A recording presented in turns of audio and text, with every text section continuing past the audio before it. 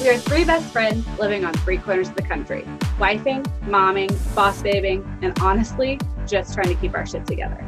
Anyway, I'm Allie. I'm Alicia. I'm Elisa, and this is A3 Life. Our fun, funny, and informative lifestyle podcast where we will be speaking on how to be Fearless, authentic, and relentless in all areas of life. Enjoy the show. Thank you guys for joining us today on A3 Life. We are super excited. We have an absolute powerhouse, badass woman here. Her name is Heather Love. We are super excited. I could go into this long intro telling you about everything she's been through and what she's conquered, but honestly, it's definitely something that she needs to share herself. I think that's going to be the best for everybody today. So Heather, thank you for being here with us. We're super excited. I can't wait for you to share your story. There's just so much. So welcome. Thank you for being here with us. Thanks for having me. It's definitely it's been a rocky road, but things are definitely on the upside. So Heather, a lot of people, I mean, I'm gonna assume that a lot of our listeners don't know you and don't know your story. So would you mind kind of just taking us back, filling us in? Where did you come from? Like help us build that story so we know you and can kind of follow your journey and just, hear where everything started and what you've come through. And this is total transparency, Heather. Like, don't feel like we want to empower people. We want to know the story. We want to encourage people that have come from some sort of abuse and things like that. We want raw and real. So give us all the things, my friend. The mic is yours. You can say whatever you'd like. You don't have to hold back. There's nothing you have to leave out. You can if you choose. We just want you to know that the stage is yours. And like Elisa said, there's so many women who listen. And I always just like to, remind myself when I talk, remind somebody else that you don't know who's listening and who needs to hear your words, your struggle, your story, where you've been, what you've gone through, because that's what makes things so relatable. So take it away, sister. So my name is Heather Love, and I will be turning 38 soon. I come from a little town in Pennsylvania. It's called Reading, Pennsylvania. I was born and raised there, and it's been known to be the poorest city in our nation. There's not much here. So with poverty comes lack of everything. My parents were young when they had me. My dad dropped out of, oh my God, I don't even think I think he was in 8th grade. He dropped out of school. My mom did graduate, but because they were so young and they were figuring out life, they made a lot of mistakes raising their kids. And I was 3 years old when I told my mom I was being molested by a family member. And I have a lot of memories of the things that happened to me, but I blocked a lot of it out also. Because it was a family member, I struggled for years with the relationship that I didn't have with my parents, because not only was it a family member, it led on to 2 other people throughout my life. It was a babysitter's brother, and an old man who used to take me to church. So I struggled for years feeling like my parents didn't love me. They didn't protect me. And my dad, he was verbally abusive to my mom. So he was mean and nasty, and I just didn't grow up with love anywhere around me.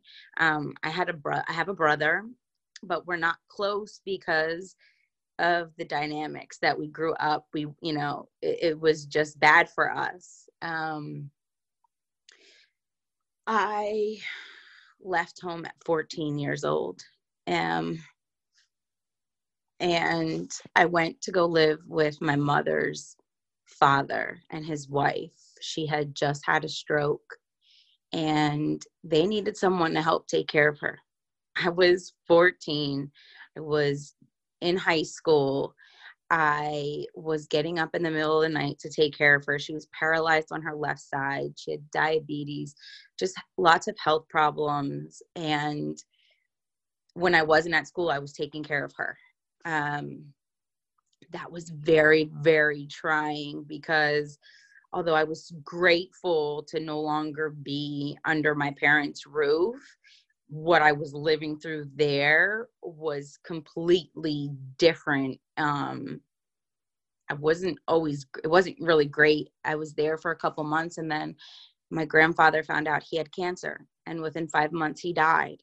So all of these experiences, all of these things, they forced me to become stronger, right? They forced me to rely on myself, but I was still so young, feeling alone and trying to figure out life.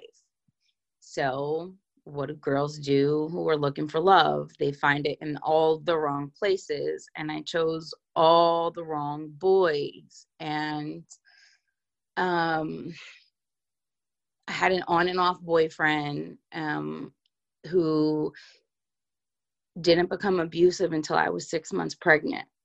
And at the age of 18, I was a single mom trying to keep this thing together that should have never been in the first place, feeling like I was wrong for trying to do it by myself. I had too much ego to go home to my mom. I did not want to be there.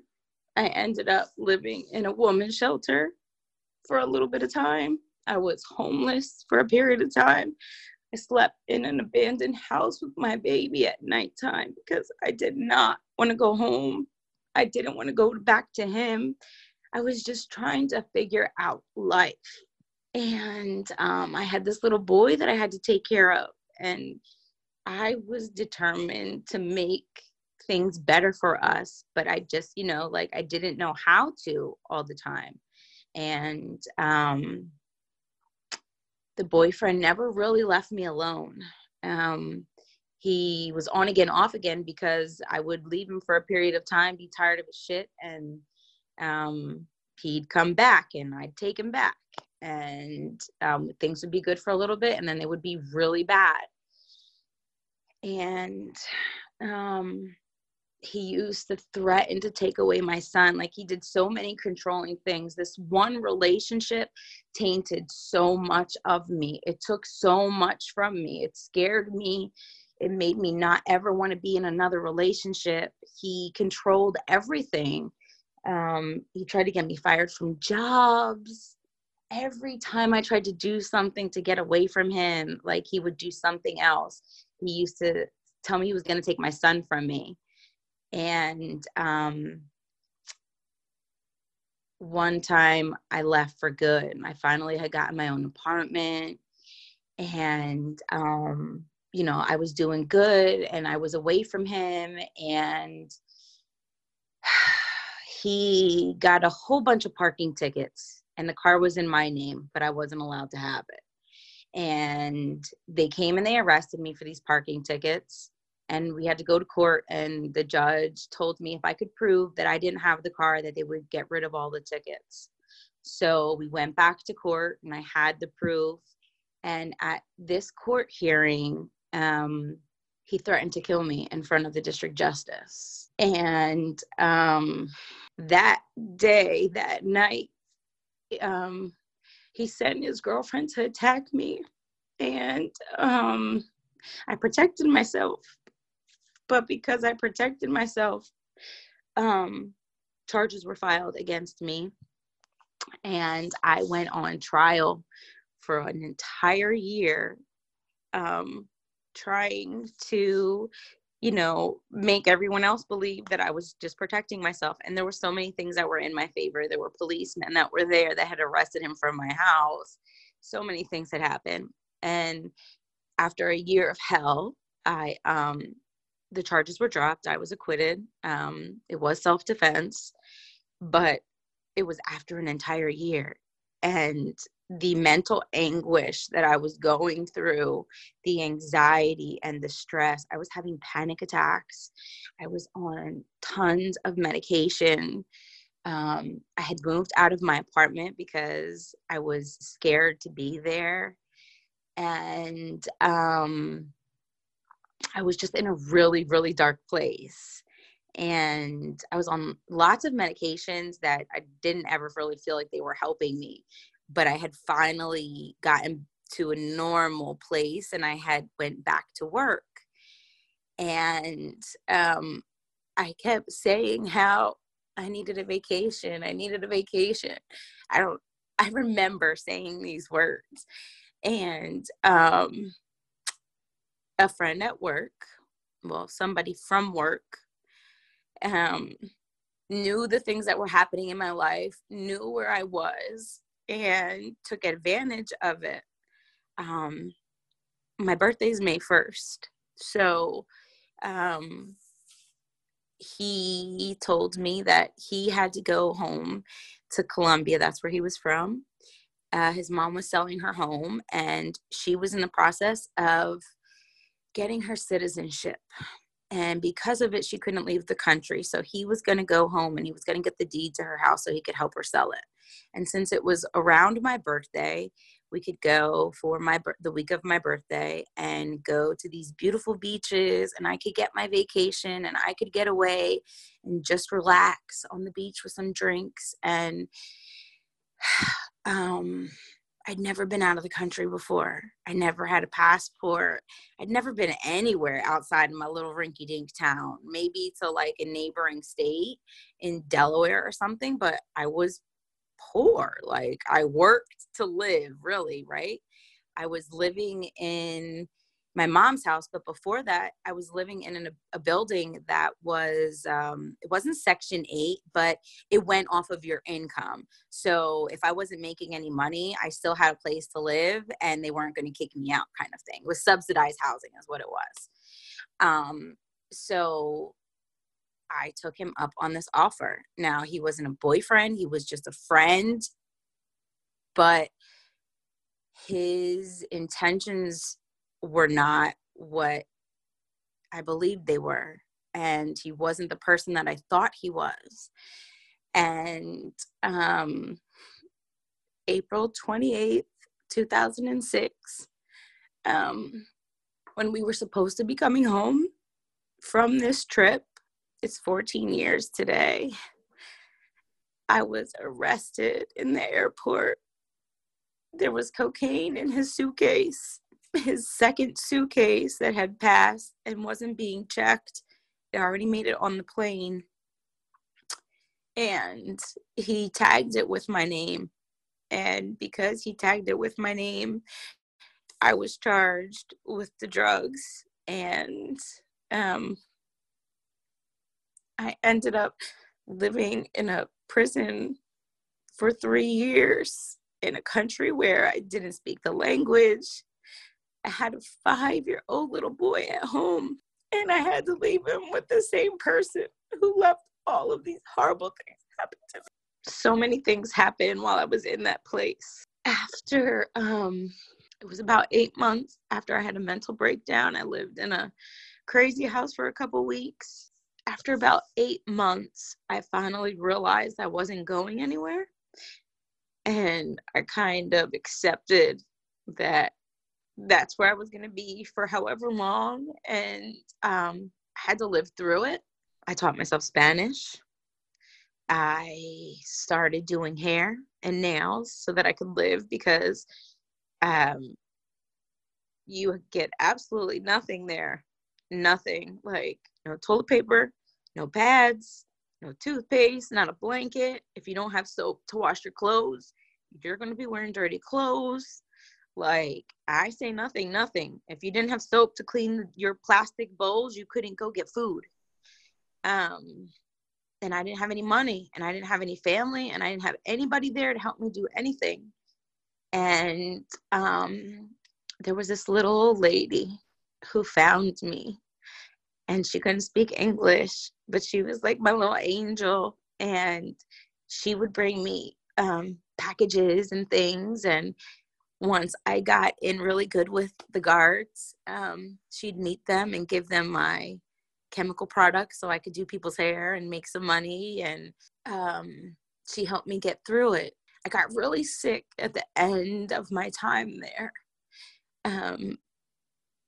I always had really bad periods, really bad.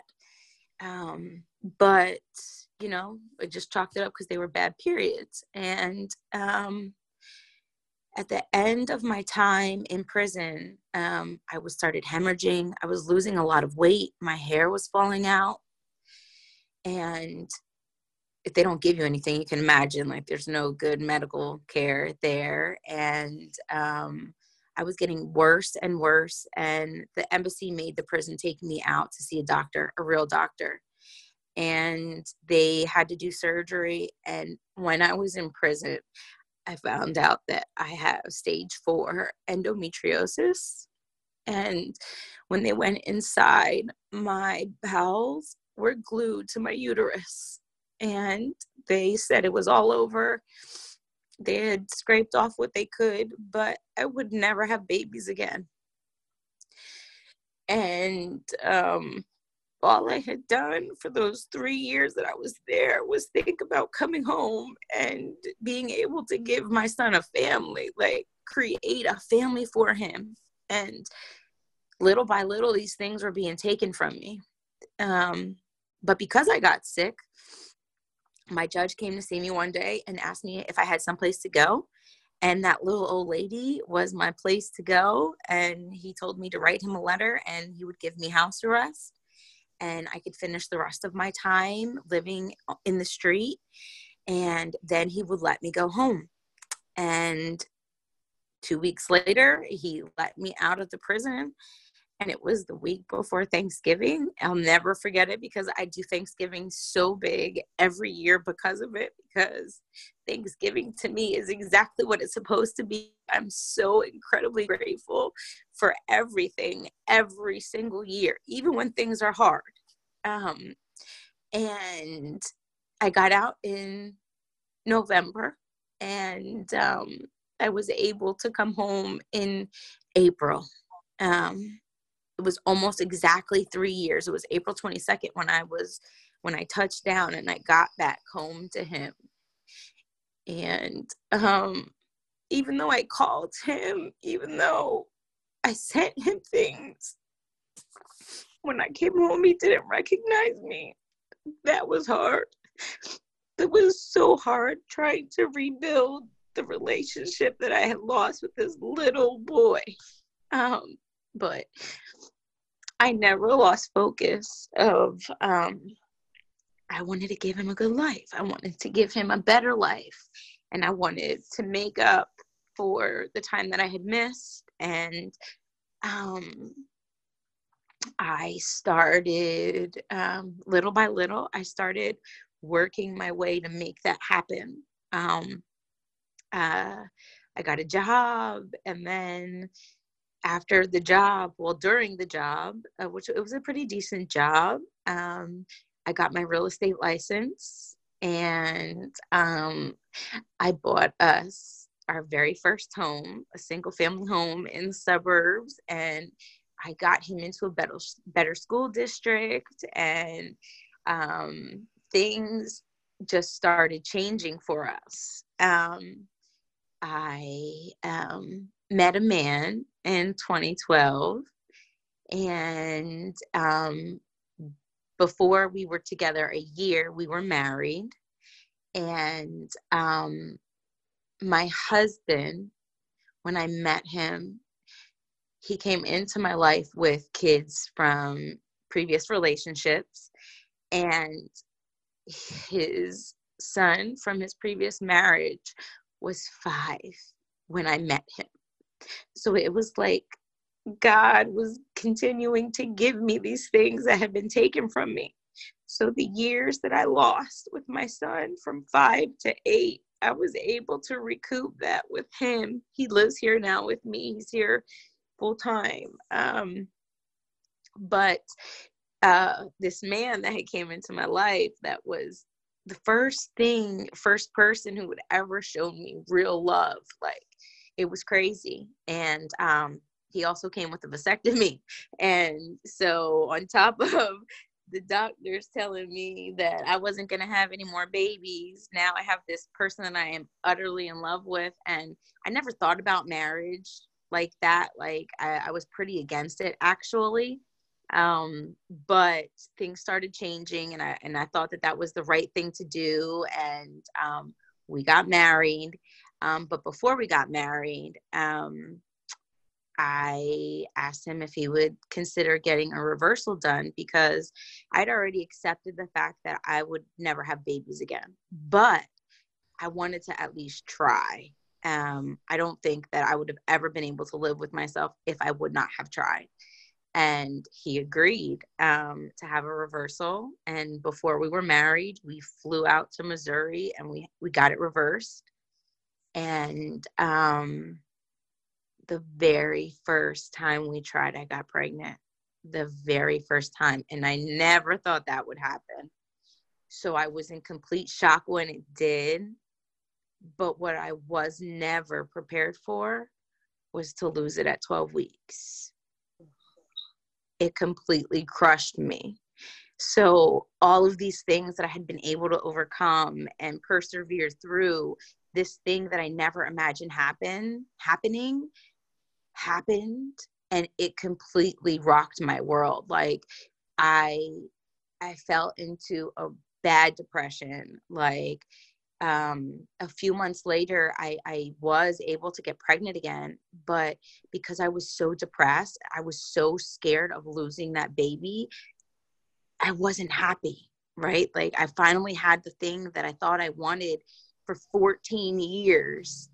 And I couldn't be excited. I couldn't let myself get attached to this baby that was growing inside of me. And even as I got bigger and bigger, I just got scared, because I knew at any time, it doesn't matter. Like, until I had her in my hands, it wasn't going to be real for me. And then I had her, and I didn't feel like I knew I should have felt.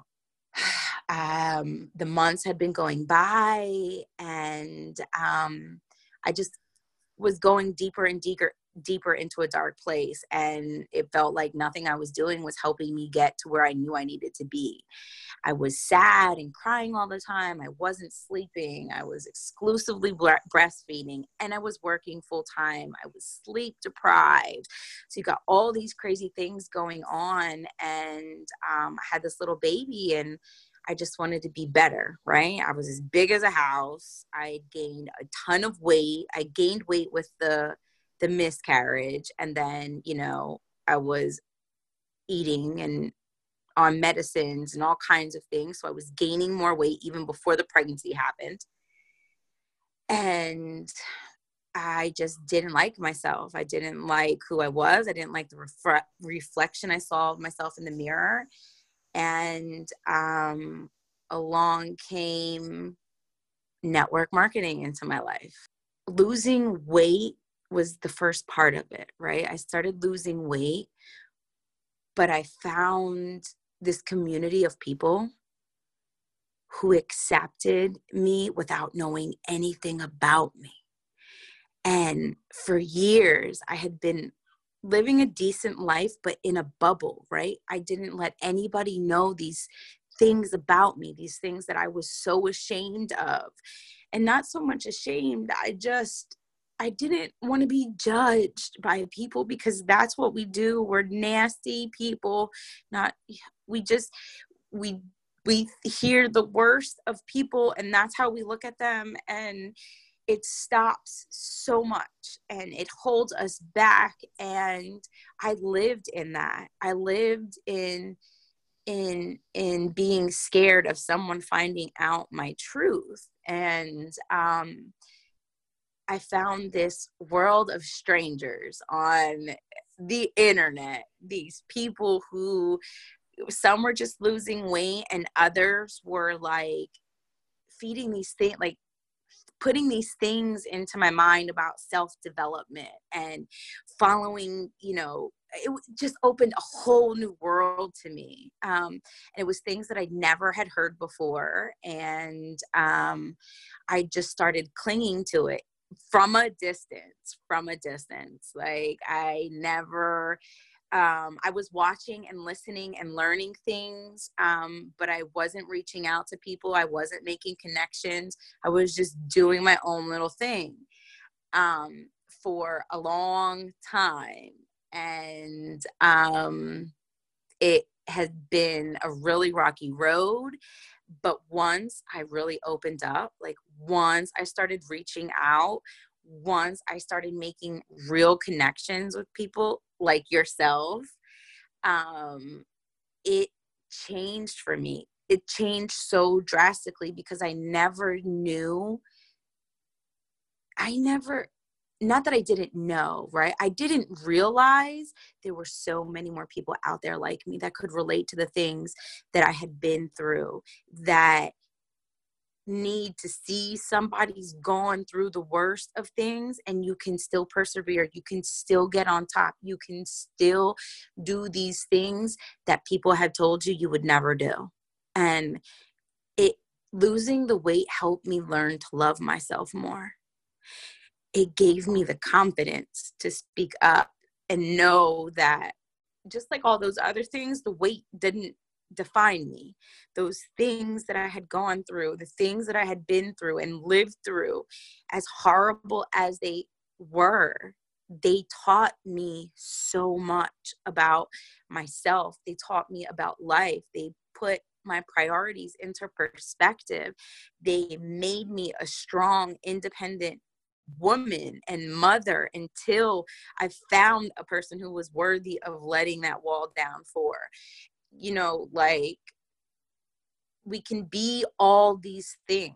I was an independent mom. I'm an independent woman, and deciding I wanted to get married, and I felt like I was losing parts of myself.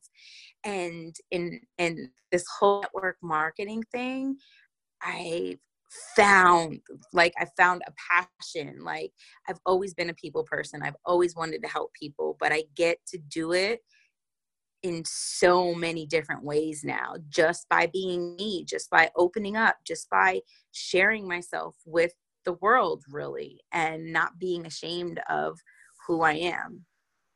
Ooh, Heather, that was emotional. That was a road trip, and I just applaud you because I was like, I lose it. I'm super emotional, so I'm like, oh girl, I'm over here crying. We're all crying. I mean, that was wow. You are just, I just have no words for. You are why we are doing this. Like these stories are why we wanted to bring the month of May into stories of women like you and that have overcome this and have this passion and love, and they've taken what has happened to them and not let it define them. Because I'm the same way. I struggle with infertility. I've been very public about that, but it does not define who I am. We all have something in our lives that has happened to us that we could be a victim of, you more than me for sure, but I don't let it define me. So I love the fact that you have all these terrible things that just happen to you, not even in any cause of your own, quite frankly. These things didn't happen to you because you did something. They were what you were dealt, right? Like, honestly, that's the only way I know how to describe it. You didn't deserve these things, but that's kind of what you were given to deal with. That's the hand you were dealt for whatever reason. And I feel like people could have taken this two ways. You could have turned to drugs. You could have turned to alcohol. You could have turned to, this could have just absolutely destroyed you and destroyed your life and destroyed your family. But instead, you chose to rise up and let it motivate you. The exact words you said were, I wanted to make a better life for my son. That's how you came out of it. You hustled in prison. You hustled in Colombian prison where everyone was speaking Spanish. I would be scared to death. Like that alone, I don't know, that I'm just so in awe over all of this, quite frankly. I'm just completely. I worked from day to night. Some days girls would be lined outside of my room. And it was even in those things, right? Like people kept testing me, like telling me you're never going to get this. So we had a salon in the prison, right? And it was a 248, which meant it was a job that for every day you went to work, it eliminated one day off of your sentence. But apparently, well, you were supposed to have like these really large sentences to be able to get those kinds of jobs. And people kept telling me, you're never going to get that job. But every single month, once I knew that was an option, like I could work in a salon, every single month I got people to help me write letters until I figured out how to speak and write Spanish myself, and I could write my own letters. Every month somebody wrote a letter for me to send it in to try to help me get into the job, into the salon. But even before I did finally get into the salon, but before I did, I found ways, like I was doing things I wasn't supposed to. I got a blow dryer in there. I got scissors. I got nail polish. And like I worked. Like I had to figure it out. I ended up being able to support myself. And I had somebody washing my clothes because I could not wash my clothes. Like rocks. Like it was literally these tubs, these basins where water would be on one side and the other side was like a sheet of rocks, and on the rocks you cleaned your clothes. And like I would cut my fingers and I never did it right, and like I was able to pay somebody to do my wash. But yes, I hustled my ass through that prison. That's awesome. Now let's talk about the little old lady. How did you meet? Because that I have questions now. How did you meet? We got a lot of questions here. So the little old lady came to me from the guy who got me locked up. His name was Danny. He was Colombian, and his grandmother and her were best friends, and they had started a church many years ago. And when it happened, I guess his mom called her mom, and her mom called her friend and said, look, he did this. There's this girl there. She doesn't speak any Spanish. She's all alone. And she just came to my aid. And she knew the family background. She knew the whole dynamic. So she had even more knowledge she knew way more about these people than I did. And that's how she came. And the first time I met her, she was at one of my preliminary hearings, and she was literally, she's little. She was in her 70s. And she was standing there, and I don't know if she had a Bible in her hand or she had something in her hand, but she looked at me and she said, Heather. That's all she could really say. They don't even really say my name right, but that's all she could say. And I said, Hilda. Her name was Hilda. And she shook her head yes, and she just hugged me. And from that day on, like, she would come visit me when she could come visit me. She would bring me food on the weekends. She, when I was sick, she went and she found my medicine, and she did everything she possibly could. And when I got married, she got a visa, and she was there, and she was with me the day that I got married too. Oh my gosh. Wow. Yeah. And even, like, love knew no language there. You didn't even speak the same language. No, she used to come with a dictionary. She used to come with a Spanish-English dictionary, and that's how we used to communicate in the beginning. Wow. So do you keep in touch with her? Like, yes. Aww. Yes, I still keep in touch with her and her family, and she's finally gotten the Facebook thing. They do lives now, and I get to see them in church, and we talk back and forth, and so I am still very much in contact with them. They are such a big part of my life, and I will be forever grateful. It's like, the things that I lacked in life, the things that I didn't get from the people I was supposed to get it from, God still found a way to show me that, you can have these things, and these things are real and they exist. And I got them, the family part, the love part, I got that from her, I guess at the time when I needed it the most, because she filled me with so much strength. And I don't even know. Like I would not be here where I am today without, you know, the words of encouragement that she gave me, and how much, you know, she just lifted me up as much as she could.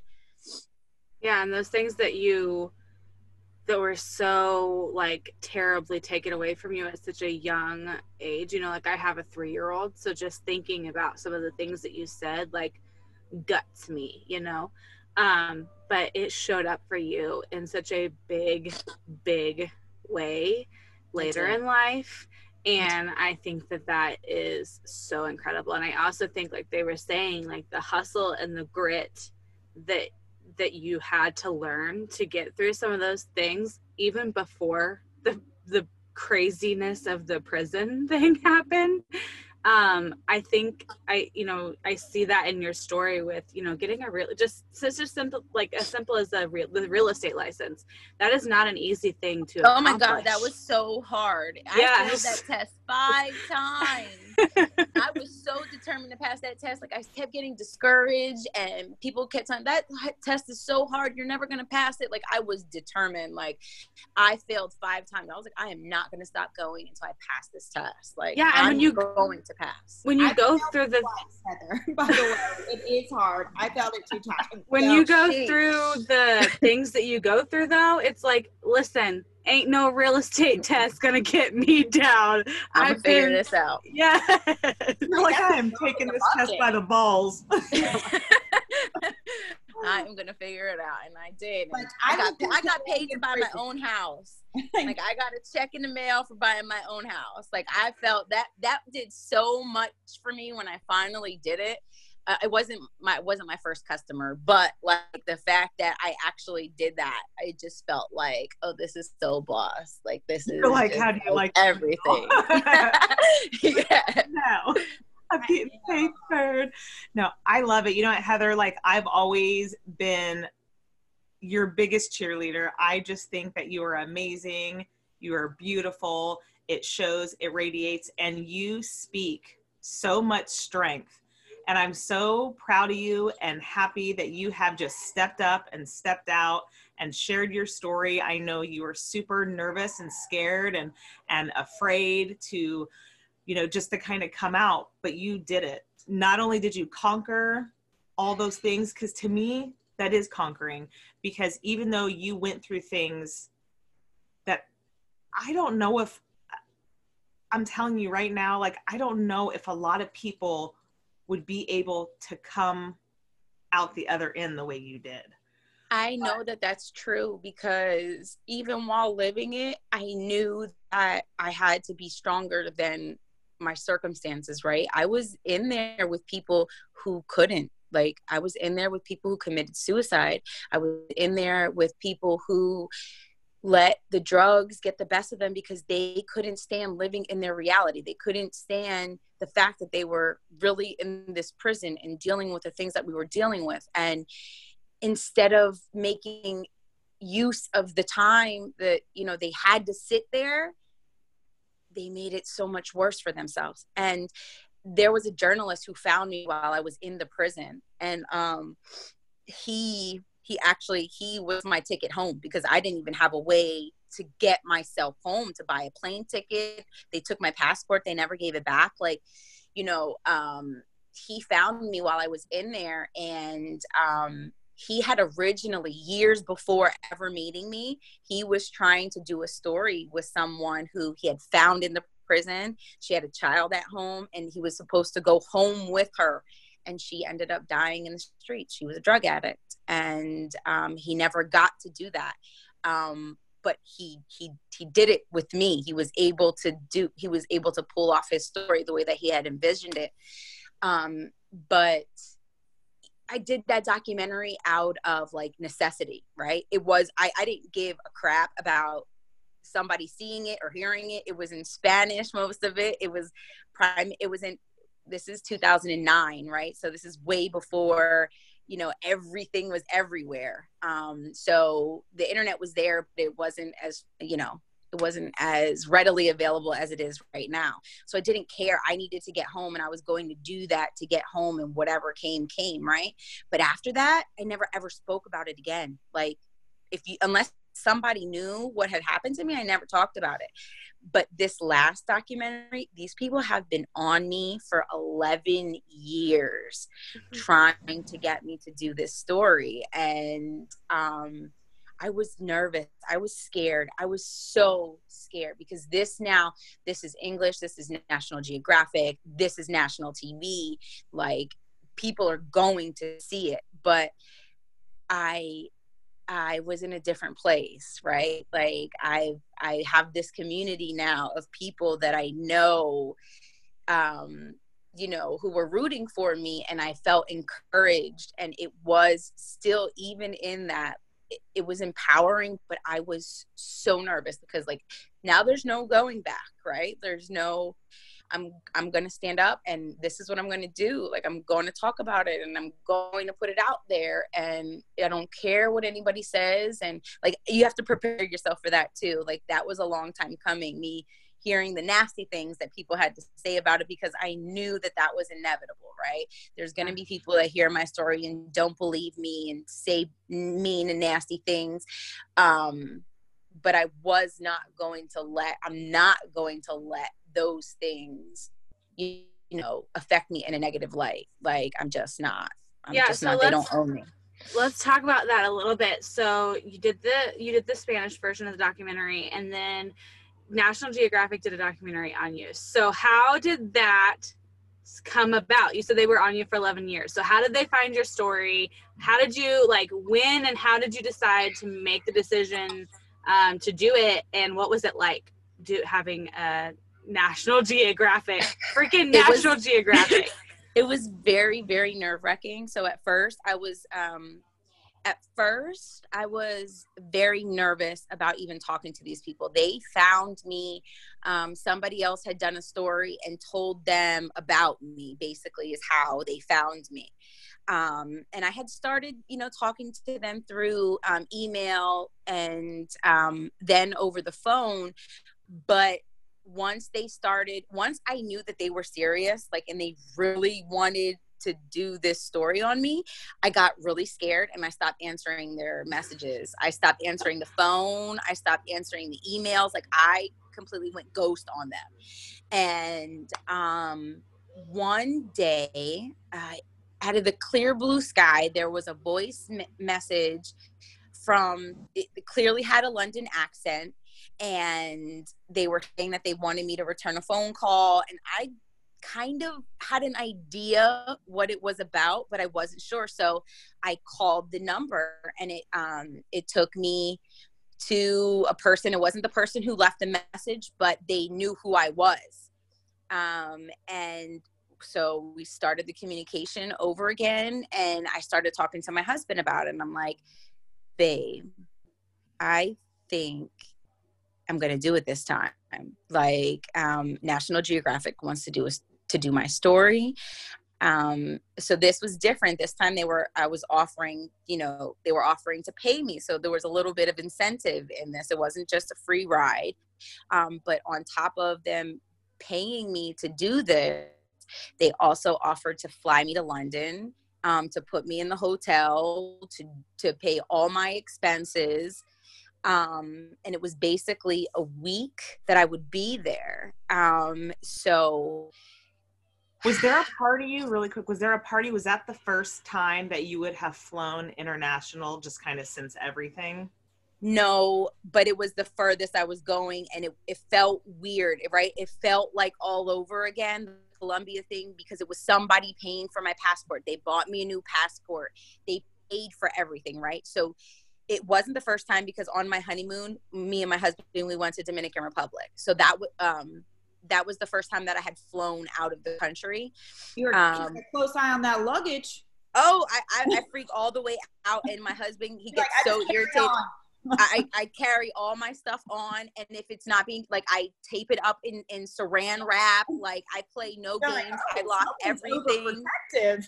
I freak all the way out in the airport. But yes, so, like, the whole them wanting to send me, like, I was very nervous.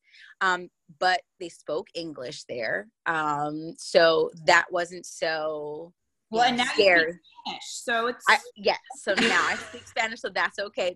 It's actually a tool that I have in my tool bag, so I get to use it when I need it. And it was very good that I taught myself and I learned, because it's something that is, especially where I live in a community where it's very multicultural, and like being able to speak Spanish it's something that's very good for me. It looks good on resumes. It's just something that helps me.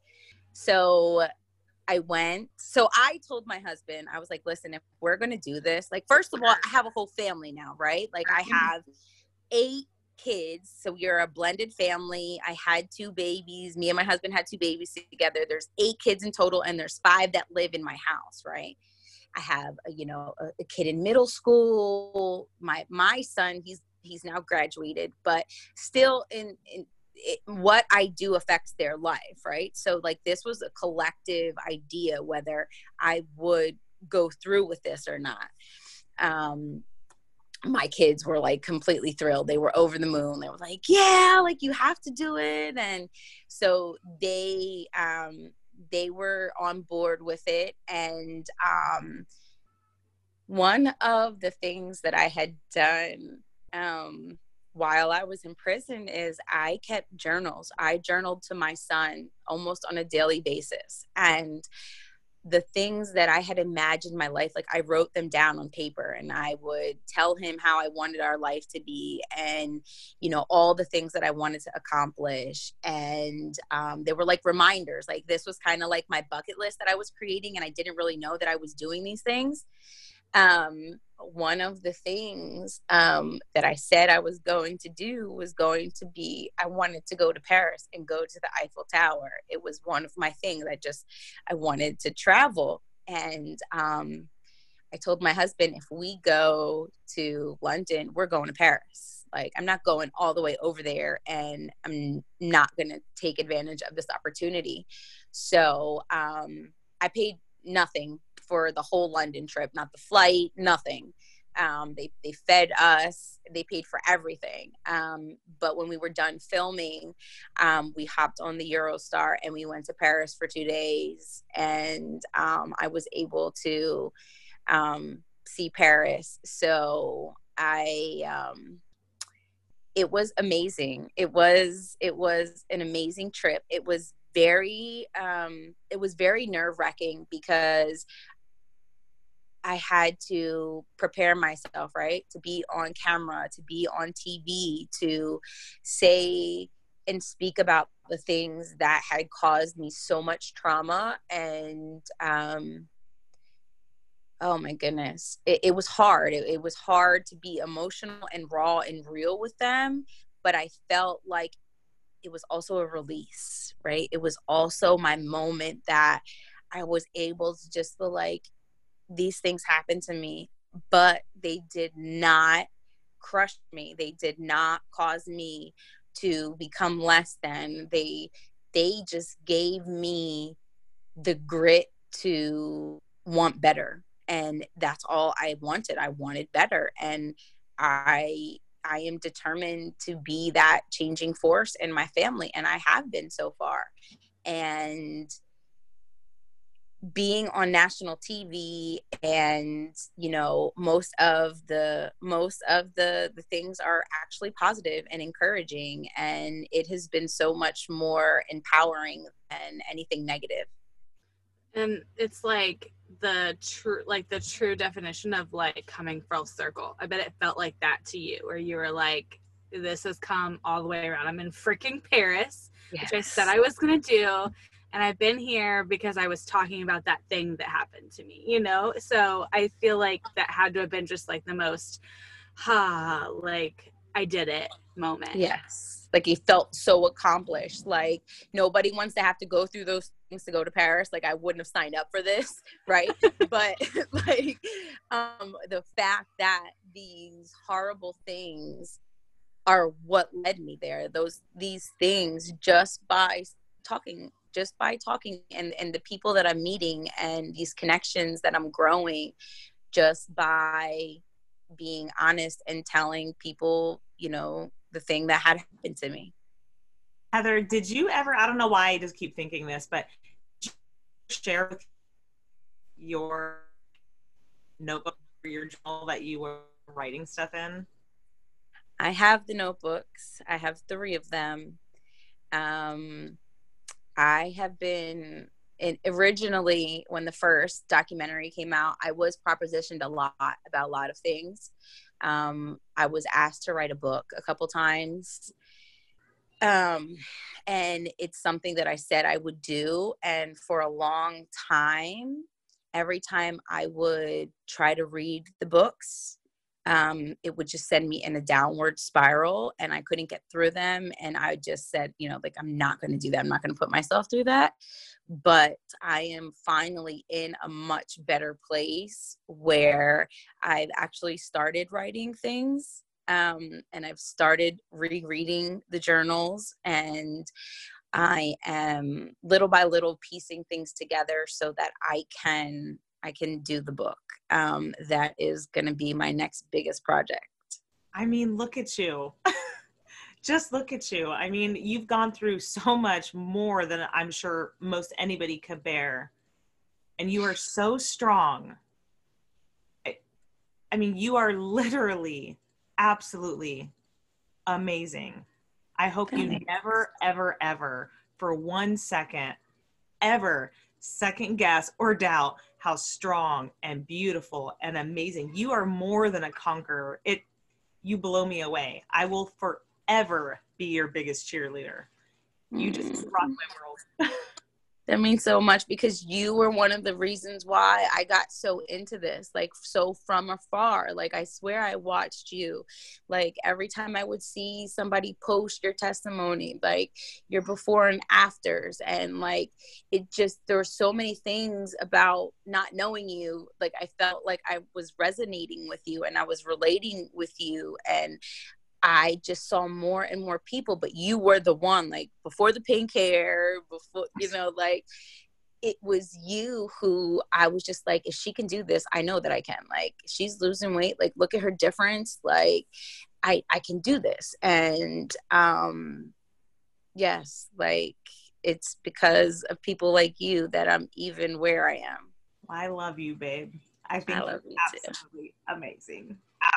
So where can people find the document? When did this air, and where can they find it? Do you have? So it aired, but it's going to re-air because my episode did so well. They're going to relaunch the season, and they're going to use my episode for the premiere. So it's going to relaunch again this summer. But if they have National Geographic in their channel lineup, whoever their subscriber is, you can download Nat Geo, and they have all of the episodes there, kind of like on demand.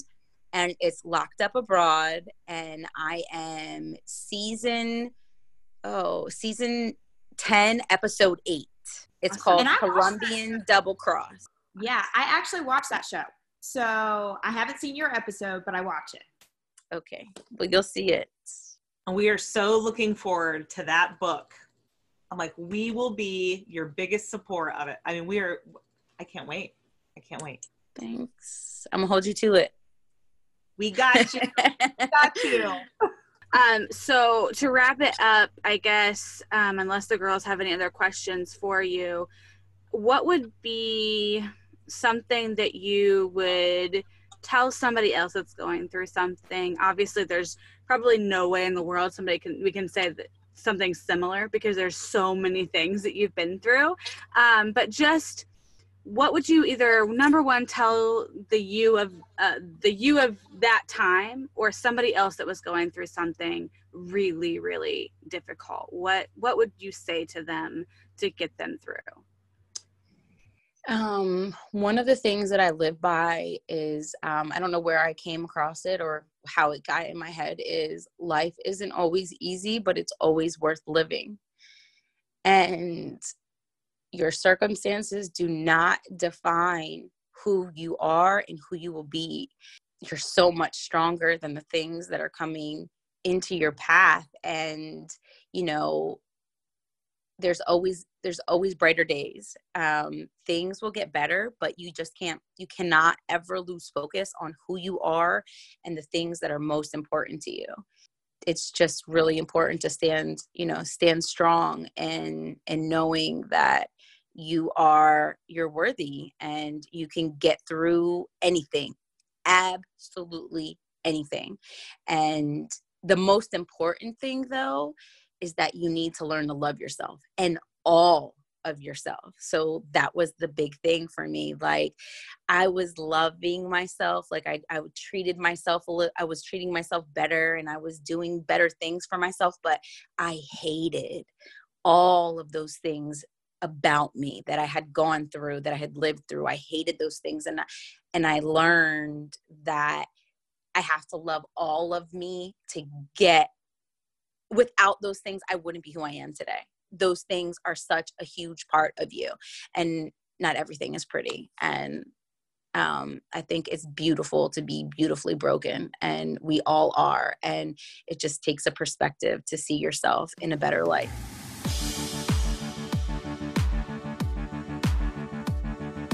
Thanks for joining us this week on A3 Life. Make sure to join us on Facebook and Instagram at A3Life Inc. and check out our online shop at A3Life.biz.